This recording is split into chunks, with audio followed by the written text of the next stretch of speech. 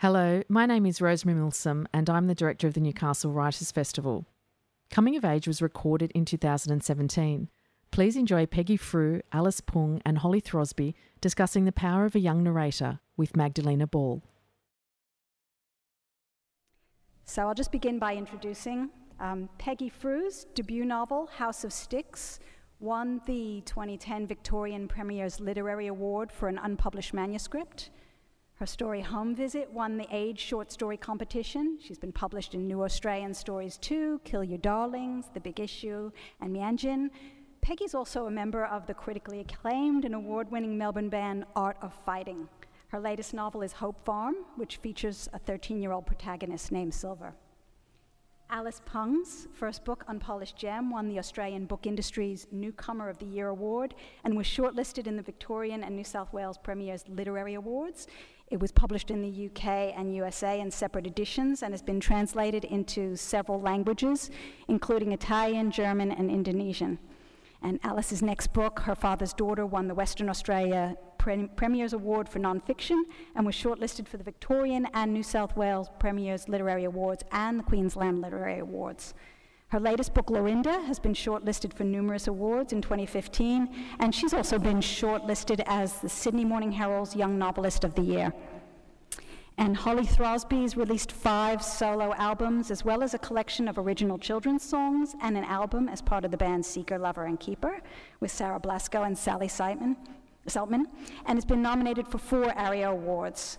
Her debut novel, Goodwood, was published by Allen & Unwin in October 2016 and was shortlisted for an Indie Book Award in the debut fiction category. So welcome, Peggy, Alice, and Holly, and to all of you, thank you. So let's begin with the notion of a young narrator. Yours are all different ages. Silver's just 13, Lucy's 15, and Jean is 17, but they're all on the cusp of transition. What is it about a young protagonist that's so powerful? So what draws you to working with a teen? And I might just start with Alice. I think the author John Marsden said that when you're a teenager or a young adult, you have the most number of firsts happen in your life, or most number of firsts that you're fully conscious of and you can analyse. So maybe your first experience of bullying, your first love, your first kiss, and all these first experiences leave a deep impression because they've happened for the first time.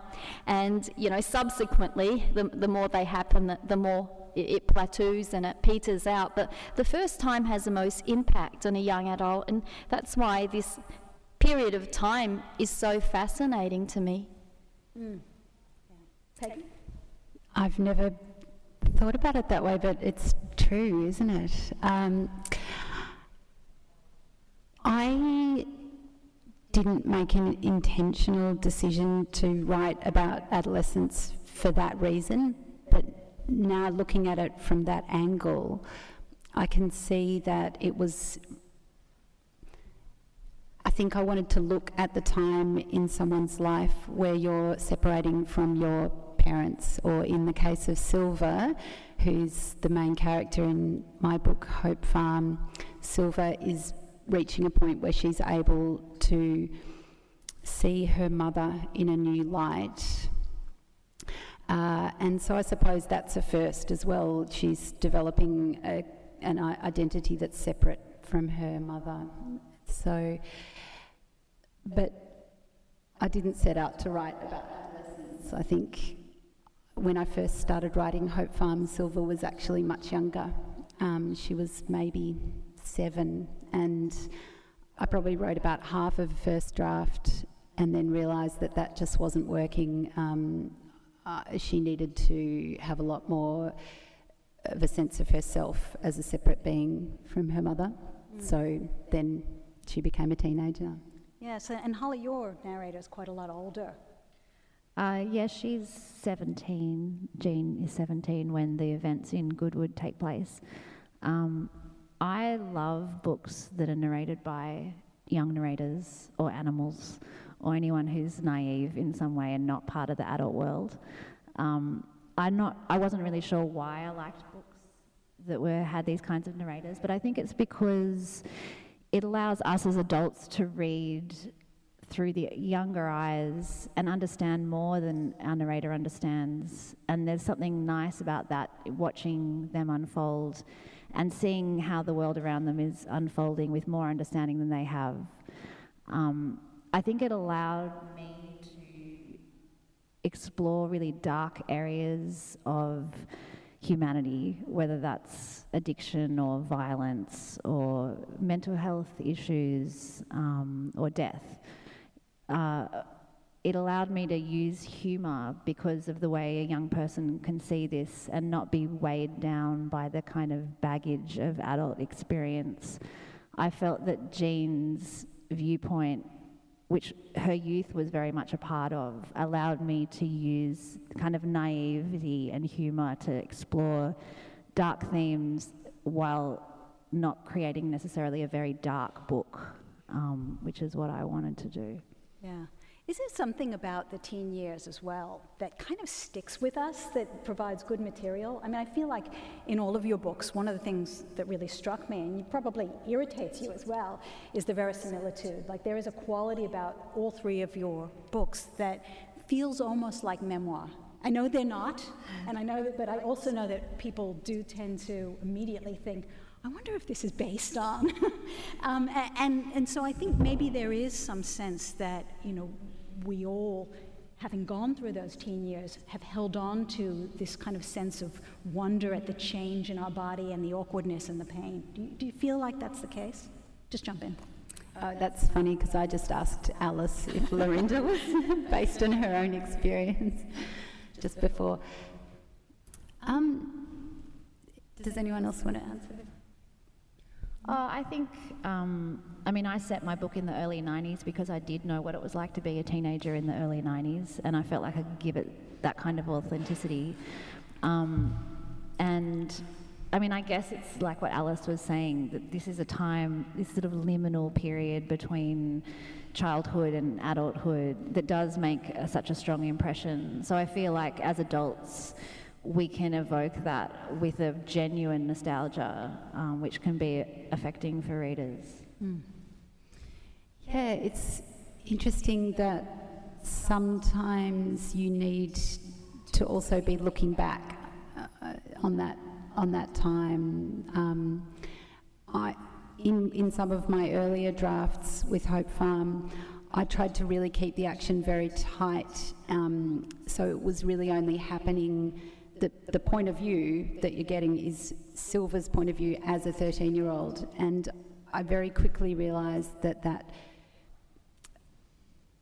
perspective was too narrow, and that what I really actually needed was to be writing from the point of view of an older woman looking back on her adolescence. So I guess perhaps that might explain that feeling that you're talking about of the lingering of those experiences and how they form who you become later. Yeah, I mean, I felt that with all of your books. I felt that sense of there being, I guess, a kind of third person involved who was older and wiser and looking back. That sense that was, you know, in Lorinda as well. That sense that there was another voice, another narrative voice. Yeah, I think there is always a third person looking back. With Lorinda, though, I wanted to put the reader in the immediacy of the experience, because as a teenager, things hit you pretty hard, and we often forget, as adults, the overwhelming sense of powerlessness a teenager feels, which causes them to act out in, you know, different ways. But what's so fascinating for me is the teenager's mind. So when I was at school, I remember studying King Lear, I remember studying, you know, brutal Shakespearean works like Macbeth, and then I was at a private school where 16-year-old girls weren't allowed to cross the roads by themselves, and it's this dichotomy, this, you know, absolute cultivation of this adult brain and, you know, infantilization of this young woman's self that really got some certain girls in our school acting up, you know, acting out, being real pains, being real, you know, when you watch what's that Chris Lilly show, Jemay, private school girl? You really got the sense of that, and it was a sense of frustration that they were burgeoning adults, but they weren't taken seriously as adults in certain institutions.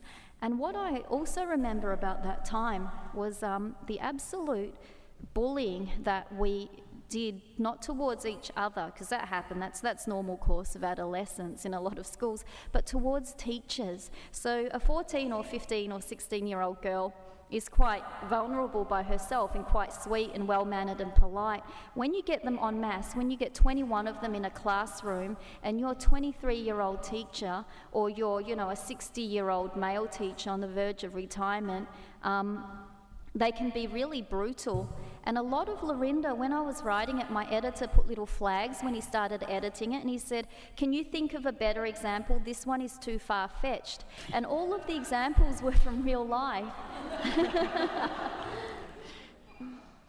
Yes, I mean, I think another thing about, and I take your point too about the dichotomy between feeling like, and all of your characters go through this, I think, even at 13, the sense that, you know, I'm an agent, I'm starting to feel like I'm moving in an adult world, I'm having adult emotions, waking sexuality, there's a lot of things happening that feel very adult. And at the same time, there's a lot of things happening that kind of infantize, particularly young girls, I think, that you really struggle with that mix. Well, Peggy's main character actually sees a lot of adult experiences which probably weren't appropriate for a young girl, so that speeded up things for her, I think. Yes, and I think in Goodwood too. I mean, there is the catalyst of the missing people, which I think really throws what might have been, I guess, a fairly idyllic childhood into some, the adult world fast. Yeah, I think as I was writing Goodwood and writing this story through Jean, because Goodwood is ostensibly about two people who go missing from a small town. But as I was writing it, I was interested in how it would end, because I wasn't sure how it was going to end. And as the ending kind of unfolded to me as I wrote it, the ending for Jean also unfolded in terms of where I left her in the book and where I left her in her life. And somebody said to me that where a book ends is what a book is really about. And I'd never really thought about this, and I'd already finished my first and second draft, and I knew where my book ended. And I think the nice thing about a naive narrator is that Jean is telling a story that she thinks is very interesting. It was very interesting to her, it was very interesting to her town. But as readers, I think, hopefully, readers are interested in Jean, but she doesn't kind of know that, which I think is a nice thing about her. She's quite enigmatic, really, and she doesn't feel that this is her story, but I think it is in a lot of ways, and I think that's the kind of something that teenagers, are so invested in the outside world and everything that's happening to them and everything that's influencing them. It takes a long time to realise who the self is, and that's kind of part of adulthood, is to work out what is it that we really want, what is it that we really want to do with ourselves and make us happy, separate to external forces and influence. The teenage years are completely swallowed in influence. So I was kind of interested to posit Jean in a position where she was about to discover all of these things about herself, and who knows what might happen. In the sequel. It's funny, isn't it? I was just thinking about what you were saying, Holly, about how Jean doesn't think it's her story, yet it is, and we are interested in Jean. And in a way, Jean doesn't know how interesting she is. But it's possible that later on in her life, she will look back and realise how interesting she was, how powerful she was as well, perhaps, which is one of the most kind of fascinating and tragic things I think about adolescence, and probably how we all feel about our own adolescence, that it's, well, okay, I won't speak for everyone, speaking for myself, the moment it was as if I spent pretty much from the age of 13 until well into my 20s constantly trying to scrub out the most recent version of myself, because I was so ashamed of who I was as I was trying to figure out who I was. And I know other people have had this experience. And yet later on you're able to look back and see all of the wonderful things about who you were as a teenager. Yeah. Sorry, that wasn't really about the books. No, that was just a general observation. And I think it is about the books, because I think another thing that all of your books have in common is this sense of the protagonist feeling othered, not feeling part of whatever the story, the main story, which they perceive as being the majority story, if you like. They see themselves as a minority, as being outside of the norms. And coming, I guess, to accept that otherness is almost this subtle underlying story that all of your work is about and that has it in common. Yeah, that's true. I remember growing up as a teenager, and I had a few friends who we didn't see many Asian Australians on television, so they dyed their hair blonde and they put in blue eye contacts because they really didn't want to be Asian. They would have peeled off their skin if they could. But the sad reality was they weren't accepted as white Australian girls. They were clearly Asian. You can't put on blue eye contacts and dye your hair yellow. But they did that, and then I thought, maybe it was just my generation growing up in the 80s and 90s, and then I see my young cousins doing the same. So I thought, that's quite sad. But when I started writing Lorinda, I wasn't interested in ethnicity or race. I was more interested in this idea of class, because I grew up with a very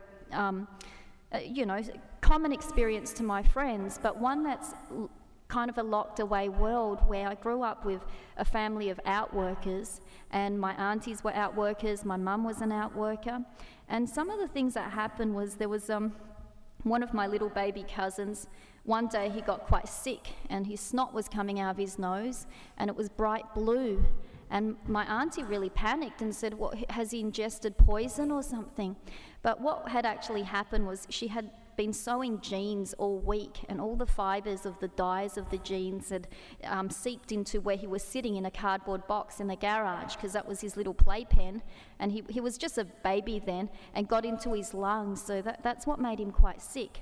But I wanted to portray a realistic experience of outworking. It's not all tragedy, because I also remember my friend David, when he was 10 years old, he bragged at school. He said, I'm going to get $10 by the end of the week, which was like $50 these days. And we said, how are you going to do that? And he said, I get paid 10 cents for every collar I iron. So he ironed the collars that went into shirts for Sports Girl and Country Road. And so there was this 10-year-old boy just furiously ironing collars. And we were all his friend that week. We're like, David's going to get $10 and he's going to buy out the whole canteen. And you know what happened? When that day came, we're all hanging around the fence. It was spitting with rain, but we didn't care. We're waiting for him. And he walks past and he just gives us a look and doesn't say anything. And we said, where's your $10 then? Where is it? Where is it?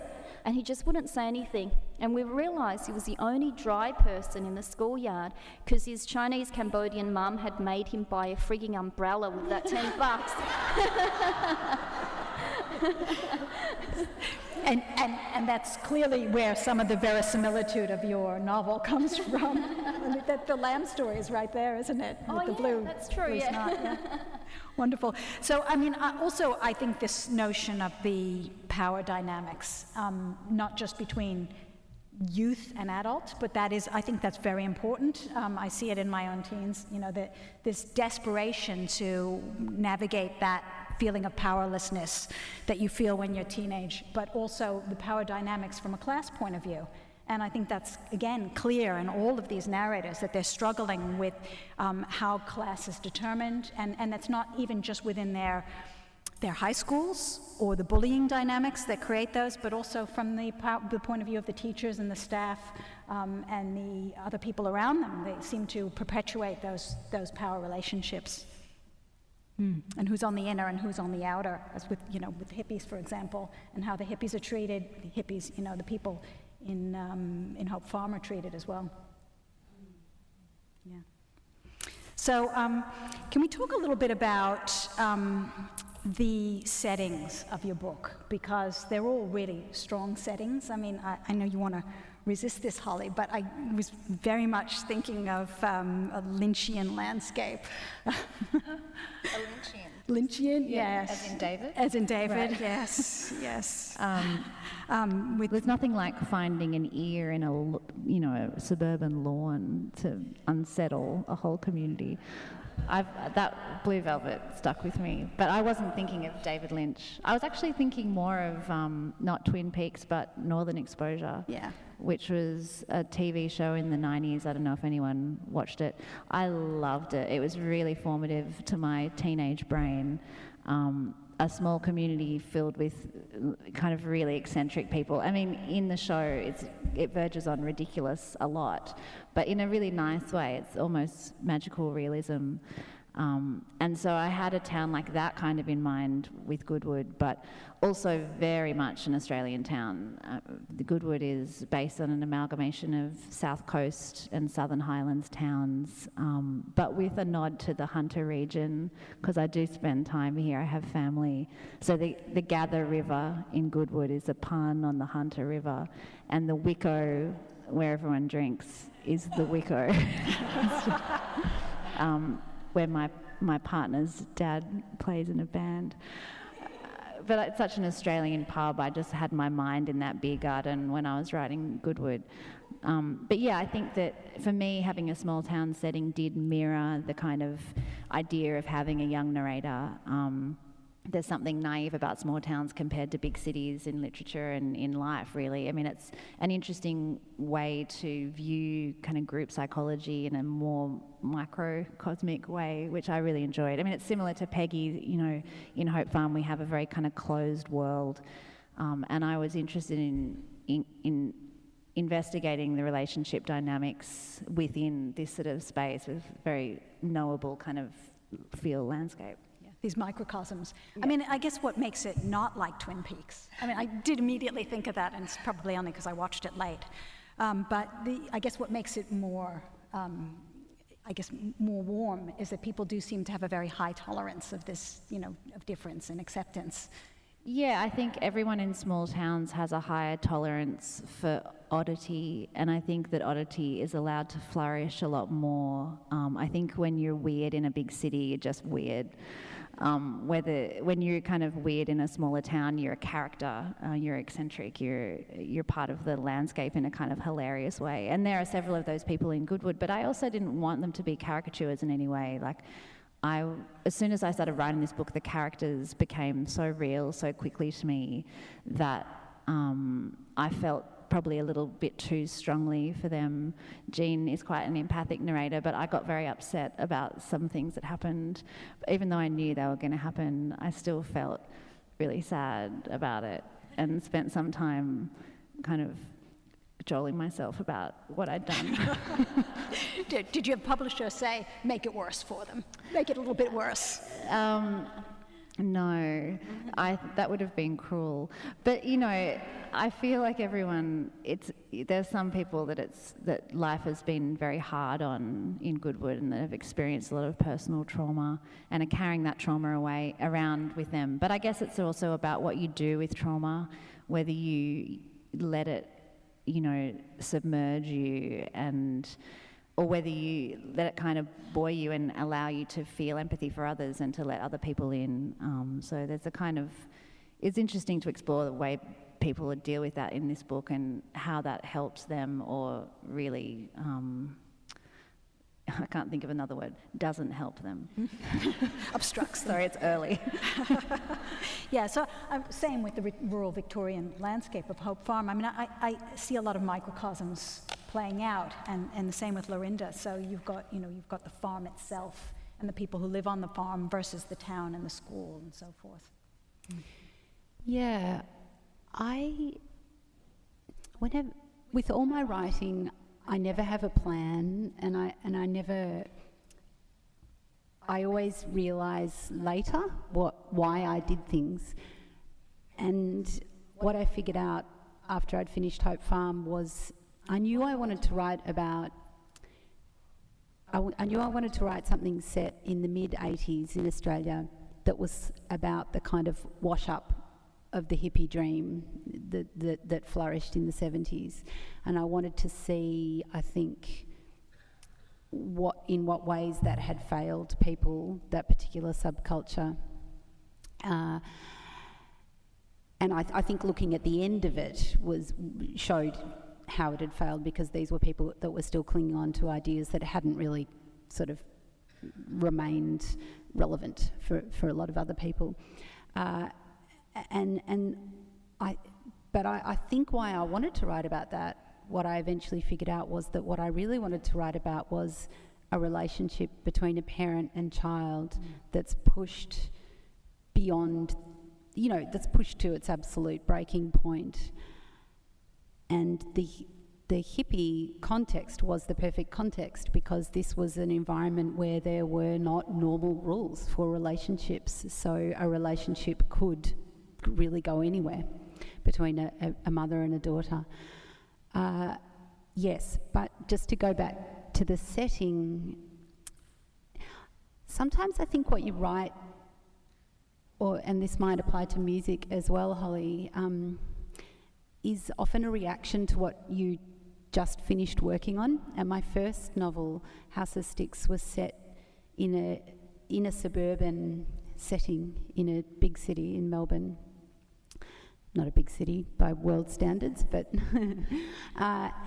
and in tone it was very confined and very claustrophobic. And by the time I finished that book, I just wanted to bust out, and I wanted to write something that felt really open and I wanted to write something beautiful. And the setting, I got a couple of weeks writing actually not in Gippsland, which is where Hope Farm is set, but somewhere else in rural Victoria, during about this time of year, early autumn, and everything was very crisp, and you got these bright, blustery days where the sun would be out but the wind's blowing, and it's this kind of glittering landscape. And I wrote the first 3 chapters of Hope Farm there, and so that the setting was quite a conscious reaction to the feeling of the book before. I wanted to write a book that had this beautiful feeling of nature. I wanted to write about something that was set in nature, and then the characters, and the hippie context all just sort of rose up out of my subconscious as a way of exploring, I suppose, my personal obsessions with mother-daughter relationships. And look, we'll definitely get back to that, because I think that's also another common theme. But I feel like there's almost a visceral response, certainly that Silver has when she's out in the woods, that almost takes her away from the drama of her life, that something's awakening. And I feel that with all your books, that something kind of gets woken up as the character starts to see themselves in the context of their world. That's very physical. And quite beautiful in that sense too. Quite sensual, I think is the word. So Alice, talk to me a little bit about that. You've got your real comparison between the Stanley suburbs and Lorinda, the sort of school world, which is almost its own little community and neighbourhood, isn't it? It is. And what was so interesting is when the book came out, people highlighted that contrast subconsciously. So I don't have a copy of my book with me, but the cover of Lorinda I really like. It's bright yellow, and it's got a school kilt on it. It's got a blue kilt with checkers on it. And every interview, almost every interview, 99% of interviews that I did for the book, on radio, on print, the interviewer would inevitably ask me, so what school is this based on? Come on, is it based on Lauriston College? Is it based on Methodist Ladies College? Because Melbourne is quite big on its private schools. They really wanted to know, and they were reading a lot into that cover. And I thought, well, 50% of Melbourne private schools have that kilt, blue with stripes on it. But that was so fascinating, because no interview did anyone ask me about this suburb of Stanley So the school in Lorinda is completely made up, but the suburb of Stanley is entirely real. All I did was change its name from Braybrook to Stanley. I grew up in a suburb called Braybrook, which is next to Sunshine, and Sunshine is the heart of Australian industrial relations, heartland. It's the heartbeat. My other job is as a lawyer, so this is where a decision called the Harvester decision came from. There was a factory there called the Sunshine Harvester Works, and it was the first time in Australia in 1901 that they determined that a worker should be entitled to a minimum wage that would support himself, his wife, and 2 or 3 kids. And this was the first time in the world. So it was a very proud working class neighbourhood, Braybrook and Sunshine. When I was growing up there in the 1980s, though, the recession had hit. So you had 2 groups of people. You had the Bogans, and you all know what a Bogan is. But directly beneath the Bogans, the people who moved into the empty houses where the poor men and women who got laid off from the jobs in the carpet factories went to places like, Geelong to work in the car factories there. So the new people who moved in were mostly Southeast Asian immigrants who survived the Vietnam War or the Cambodian genocide like my parents. So you had the Bogans, but we were a notch below the Bogans, we were the Bogasians, like the Bogan Asians.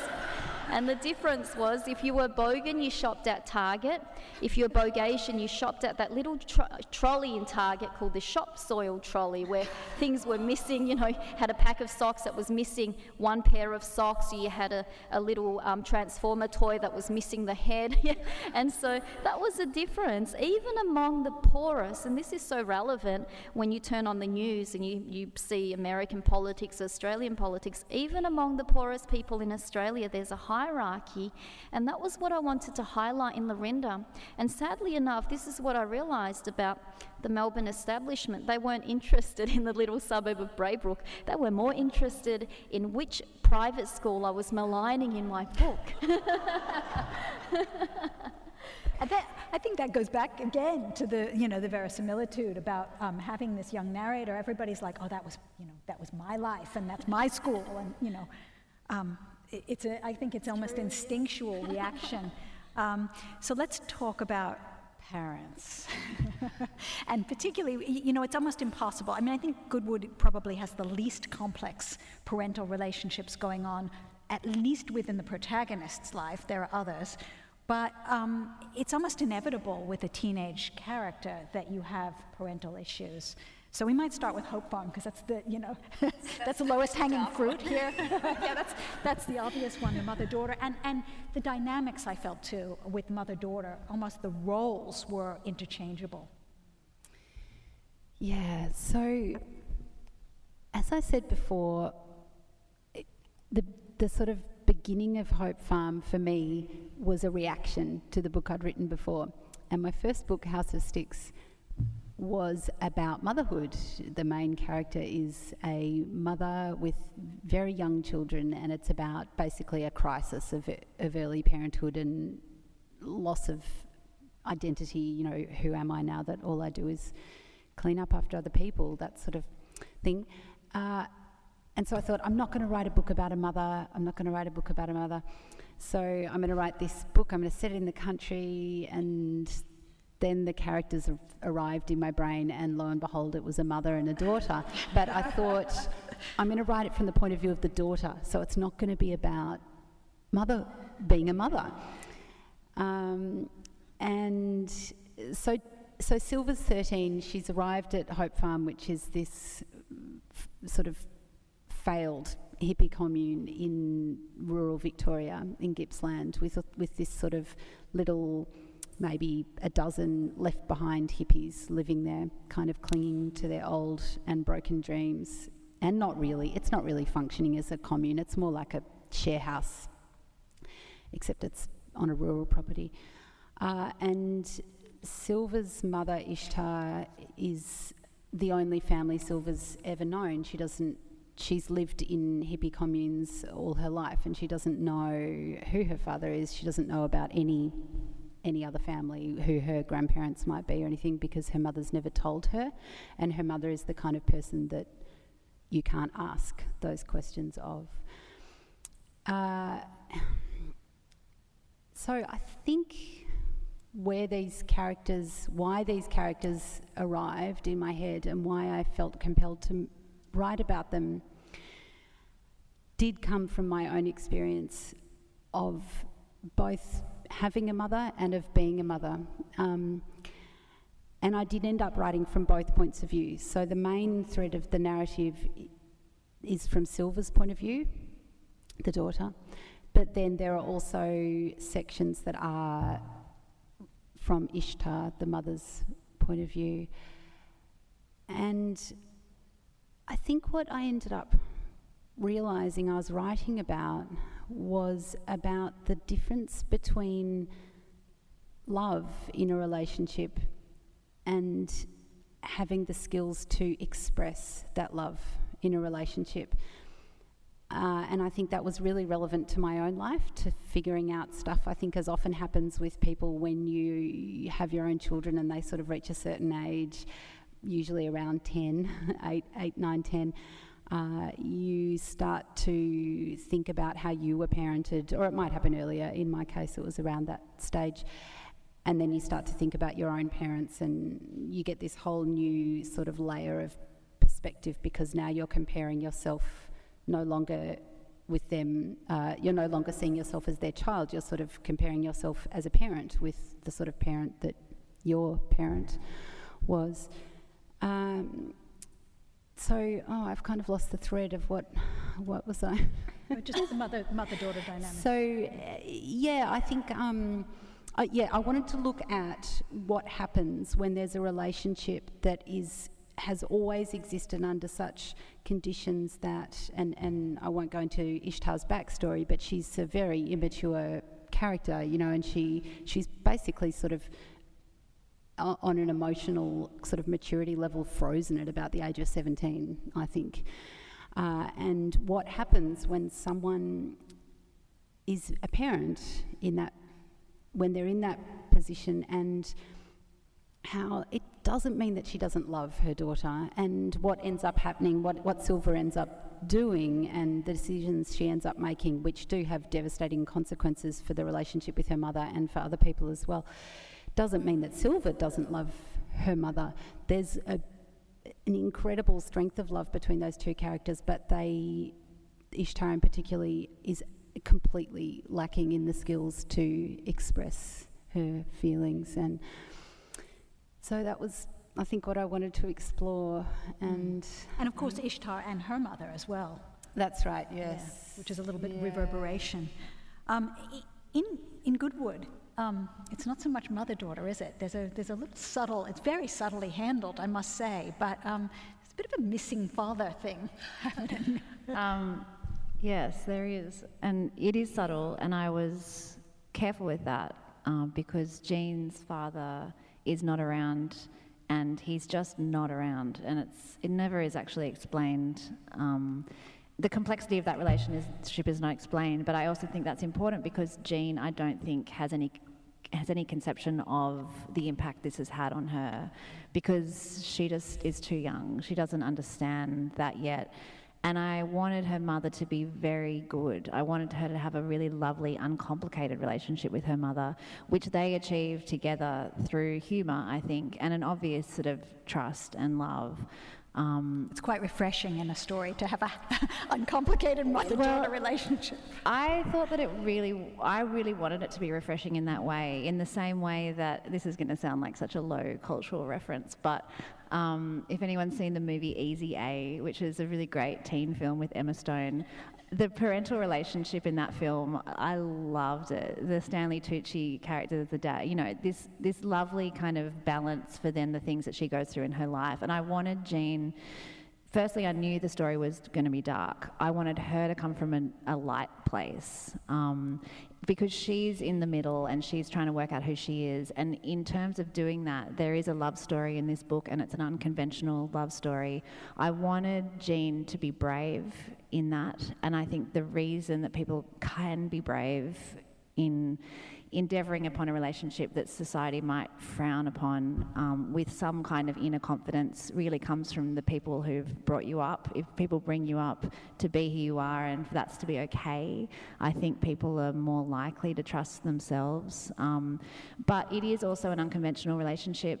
Jean's mother is a single mother, and Jean's mother was adopted, but her adoptive parents are gorgeous and love her. And I was similar to Peggy, not knowing what I was doing. I just wrote it, I didn't think about it. But when I reflected upon the first draft, I thought this is nice that there is unconventional family structures that are celebrated, and then some of the more conventional family structures in Goodwood are awful. I am in a same-sex relationship myself. I have a daughter. I think it's a really, I'm obviously a devoted parent, and so is our daughter's other mother. It saddens me that people think that's not, an okay thing, which a lot of people in society do think and make us feel. I didn't intend Goodwood to have any kind of message, but if it does, I guess it's that unconventional families can be okay as well. Well, I think that's natural too when you're writing an adolescent novel. Again, coming back to this idea of, coming to terms with what is considered other and kind of getting to terms with that and normalizing it and just saying, these people's lives are their lives and they're doing the things that they're doing. But I'll get Alice to respond as well too, because there's a very kind of fascinating parental-child relationship as well in Lorinda, and then I'll open the floor to you, so just to get you ready. Oh, sure. So a lot of the relationship between the parents and my main character, Lucy, in Lorinda is, it's based on my own experience of my parents. So my parents survived the genocide in Cambodia, and they came to Australia in 1980. And a lot of my growing up was this sense of needing to protect my parents, because my dad, he actually named me Alice when I was born here, a month after my mum got here. He thought Australia was a wonderland, so he named me Alice in Wonderland. And this new country was just incredible to him. He was, the political party One Nation and how they're into, what do you call it? What's that word for loving your country so much? I can't remember what it is, but my dad has it. A lot of new migrants have it so much that they could rival One Nation's sort of sense of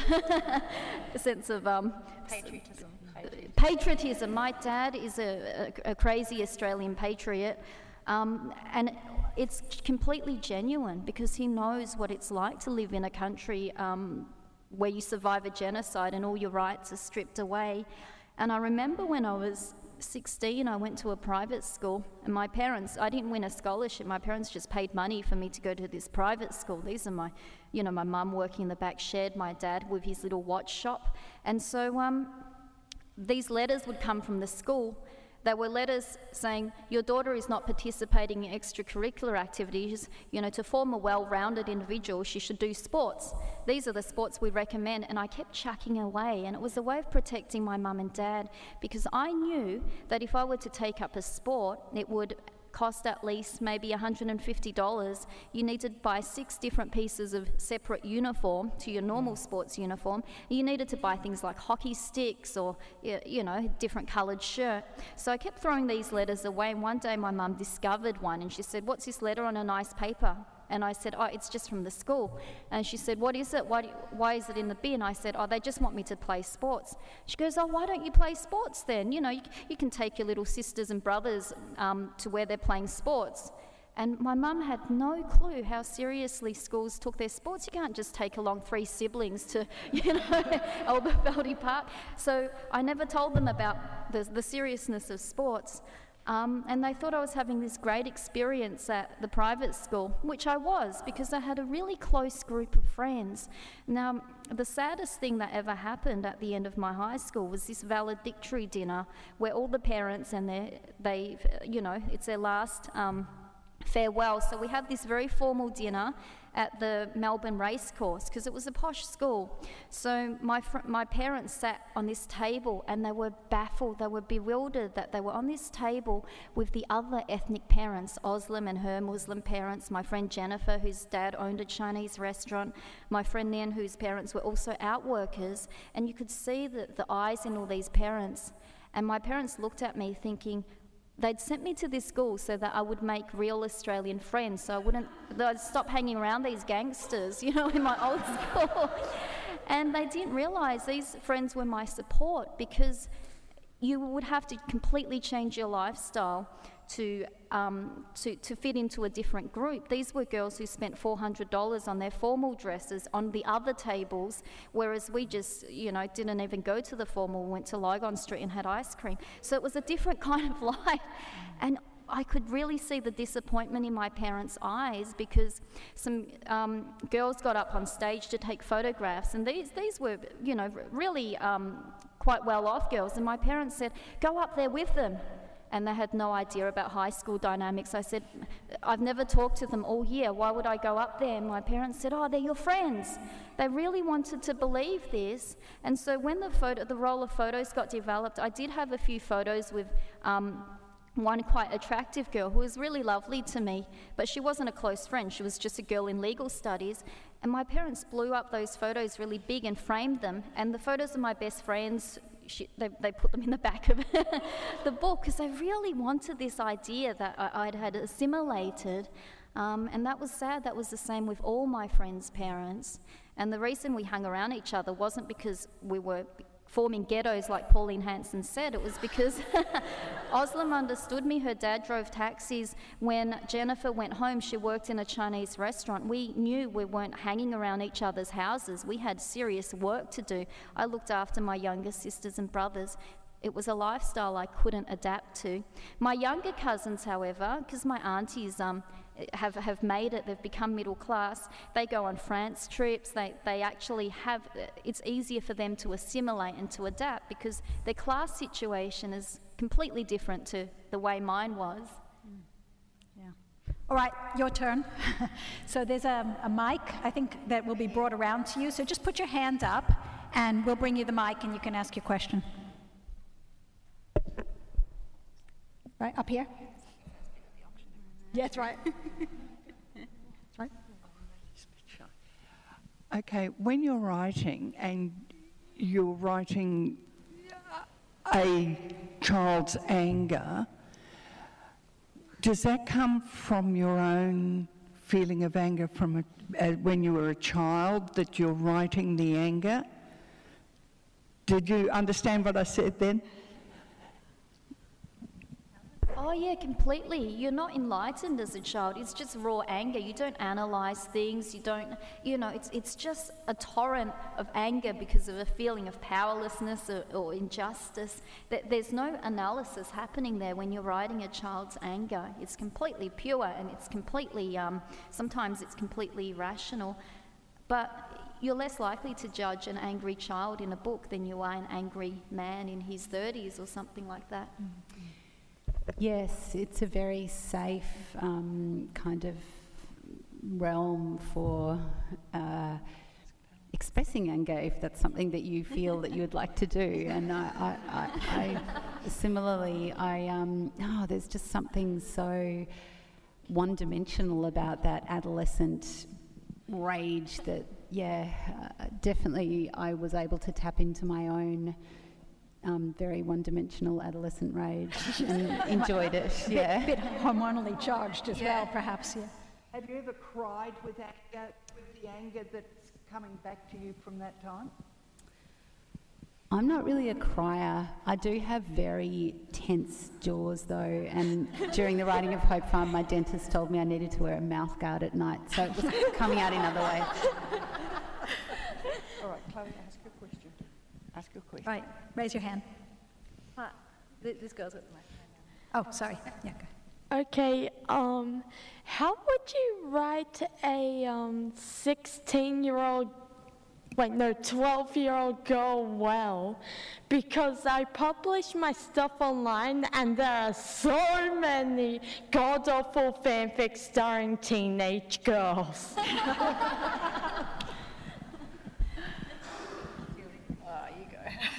I don't know the answer to the question. I think so you asked how can you do that when you're not actually that age? Is that? No, how do I make my character feel not like all those 60-year-old 1D fangirls and all those stuff is I see. Well, I think anything to do with writing, any kind of authenticity has to come from channeling something really authentic within yourself. So, I guess it would be ignoring all of those and then insert the phrase you used about 1D fan something. I can't keep up with the youth language. But I think that's what you have that's the power you do have, is that you're in it right now. So if you authentically try to, and it's really difficult, if you try to not think too much and you try to lose any feeling of self-consciousness when you are writing, write like you're never going to show it to anyone. Write 3 pages and never show it to anyone, and then write another 3 and another 3 and pretend it's just for you. That's when you'll start to feel really authentic and like it's coming from an individual place. And I would just add to that, if you do decide that you want to show somebody that writing and maybe you want to do something with it, choose carefully the first person that you show it to. With all of my writing, the first person I show it to is always someone that I know will be very gentle and kind and will usually just give me encouragement, and then I might go away and work on it more, and then the next time I might show it to someone who's a bit tougher, who might say, this needs fixing, that's not working. You've got to really protect yourself. And I think with writing, it's such a solitary pursuit. You spend so much time on your own. I don't know about you guys, but I reach a point where I'm just busting to share it with someone because I'm so sick of being the only person in this world. But I have learnt from bitter experience that you have to be very careful who that person is, because if it's someone who's even means well but is going to give you feedback that's perhaps not very sensitive or just pays attention to your kind of how vulnerable you are when you share your work, which everyone is, you can really suffer and it can set you back, I think. Yeah. Going back to the themes that are in these books about kind of the public self and the private self, that's really in relation to your question. Sometimes if you go onto an online forum, you see a lot of persona, characters that are created by people of who they are. And playing with that versus who they are under the surface is a pretty interesting territory for a writer. So even as you're recoiling from what you're reading about 1D fans or whatever, that recoiling is in and of itself interesting for you to play with as a writer. Who are they really, and who are they constructing themselves as? Hi, sorry, down the back. I was wondering, when you guys are writing, and you're obviously drawing on your own experiences to a certain extent, and you want it to be raw and real, but I wondered whether there's a battle as a writer to balance being raw in your own experiences and having that filter through in your writing, and not wanting to do a disservice to your own relationships, and wanting to represent them accurately, but not throw people under the bus, if that makes sense. Are you talking about writing about people based on real people in life and not wanting to hurt them? Well, I've written a few books that are non-fiction, mostly about my family and people I know. And it just proves that my family love me unconditionally. But I'm going to tell you a great story about a writer friend of mine named Peter Goldsworthy, who's also a doctor, but he wrote a lot of novels, and he said, look, every time someone pisses me off, I put them in a novel and it releases it. It feels so good.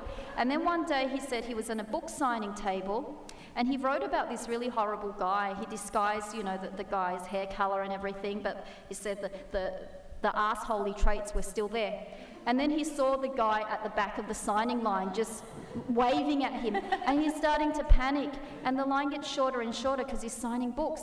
And then the guy slaps a book in front of him and says, "Peter, can you sign this?" And Peter's like grinning sheepishly and signing his name and saying, "So have you read it, mate?" Guy goes, yeah, I loved it.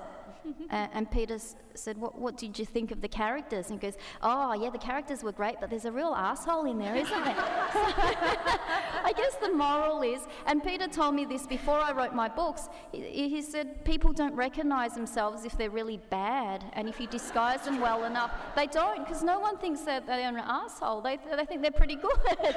So sometimes you're quite safe. It's true.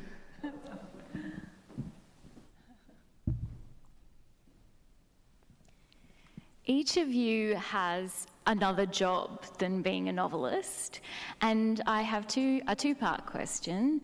One, how do you balance that time of that other job with your writing? And then once a book is published, how does that affect that other job that you have? The people who read it, how do they react to you?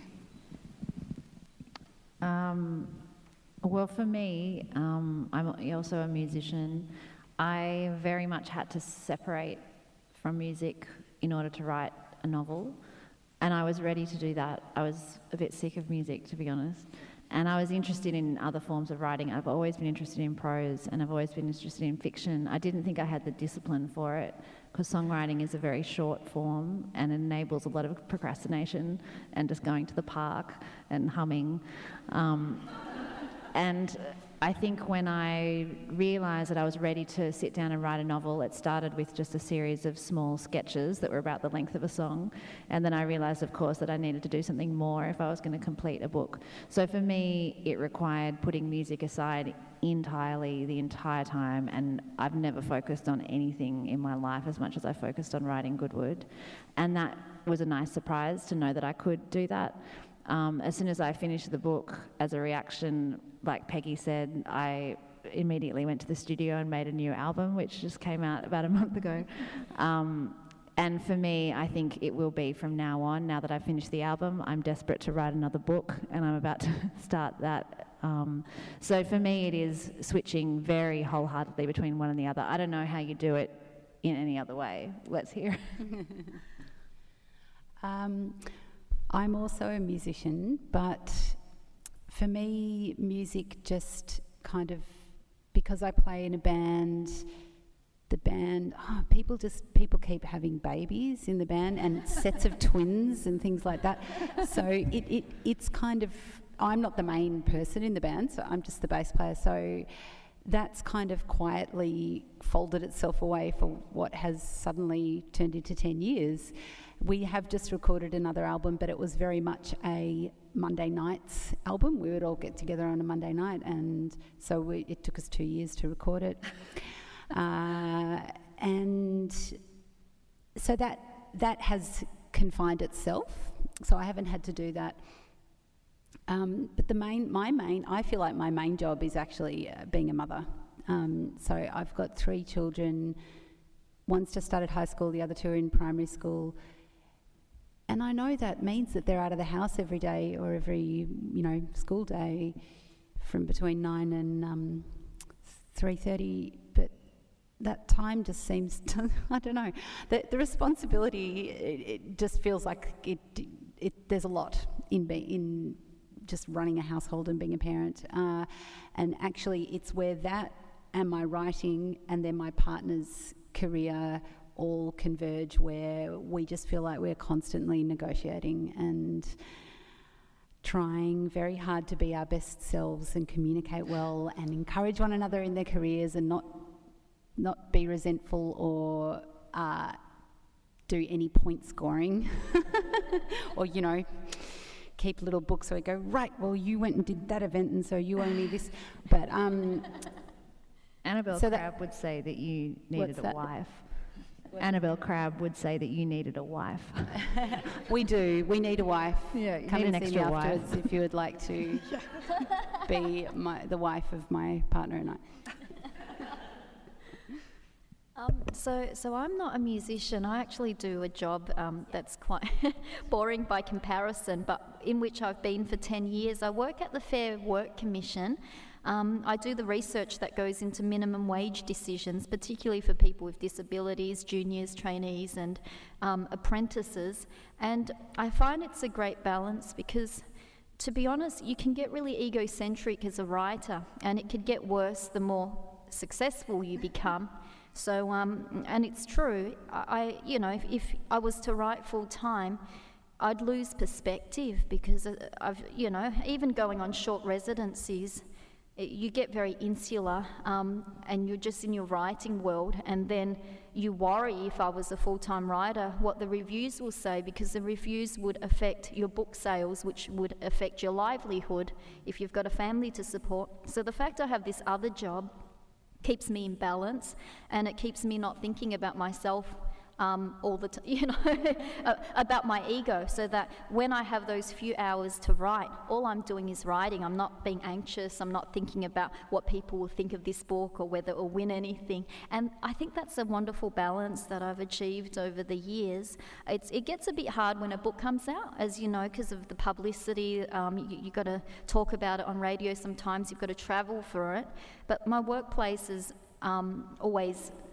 I was working there before I was a writer, and I'm still a writer, so they've always been quite adaptable to that. Yeah, that works out well. So it's 11, and I've been given the time, so we might end it there. But thank you so much for coming, and just a reminder before you leave. I hope you enjoyed listening to this conversation from the 2017 Newcastle Writers' Festival. We hope you can join us this year from Friday, April the 6th to the 8th. We have 130 of Australia's best writers coming to town, ready to share their ideas and insights. For more information, please visit newcastlewritersfestival.org.au.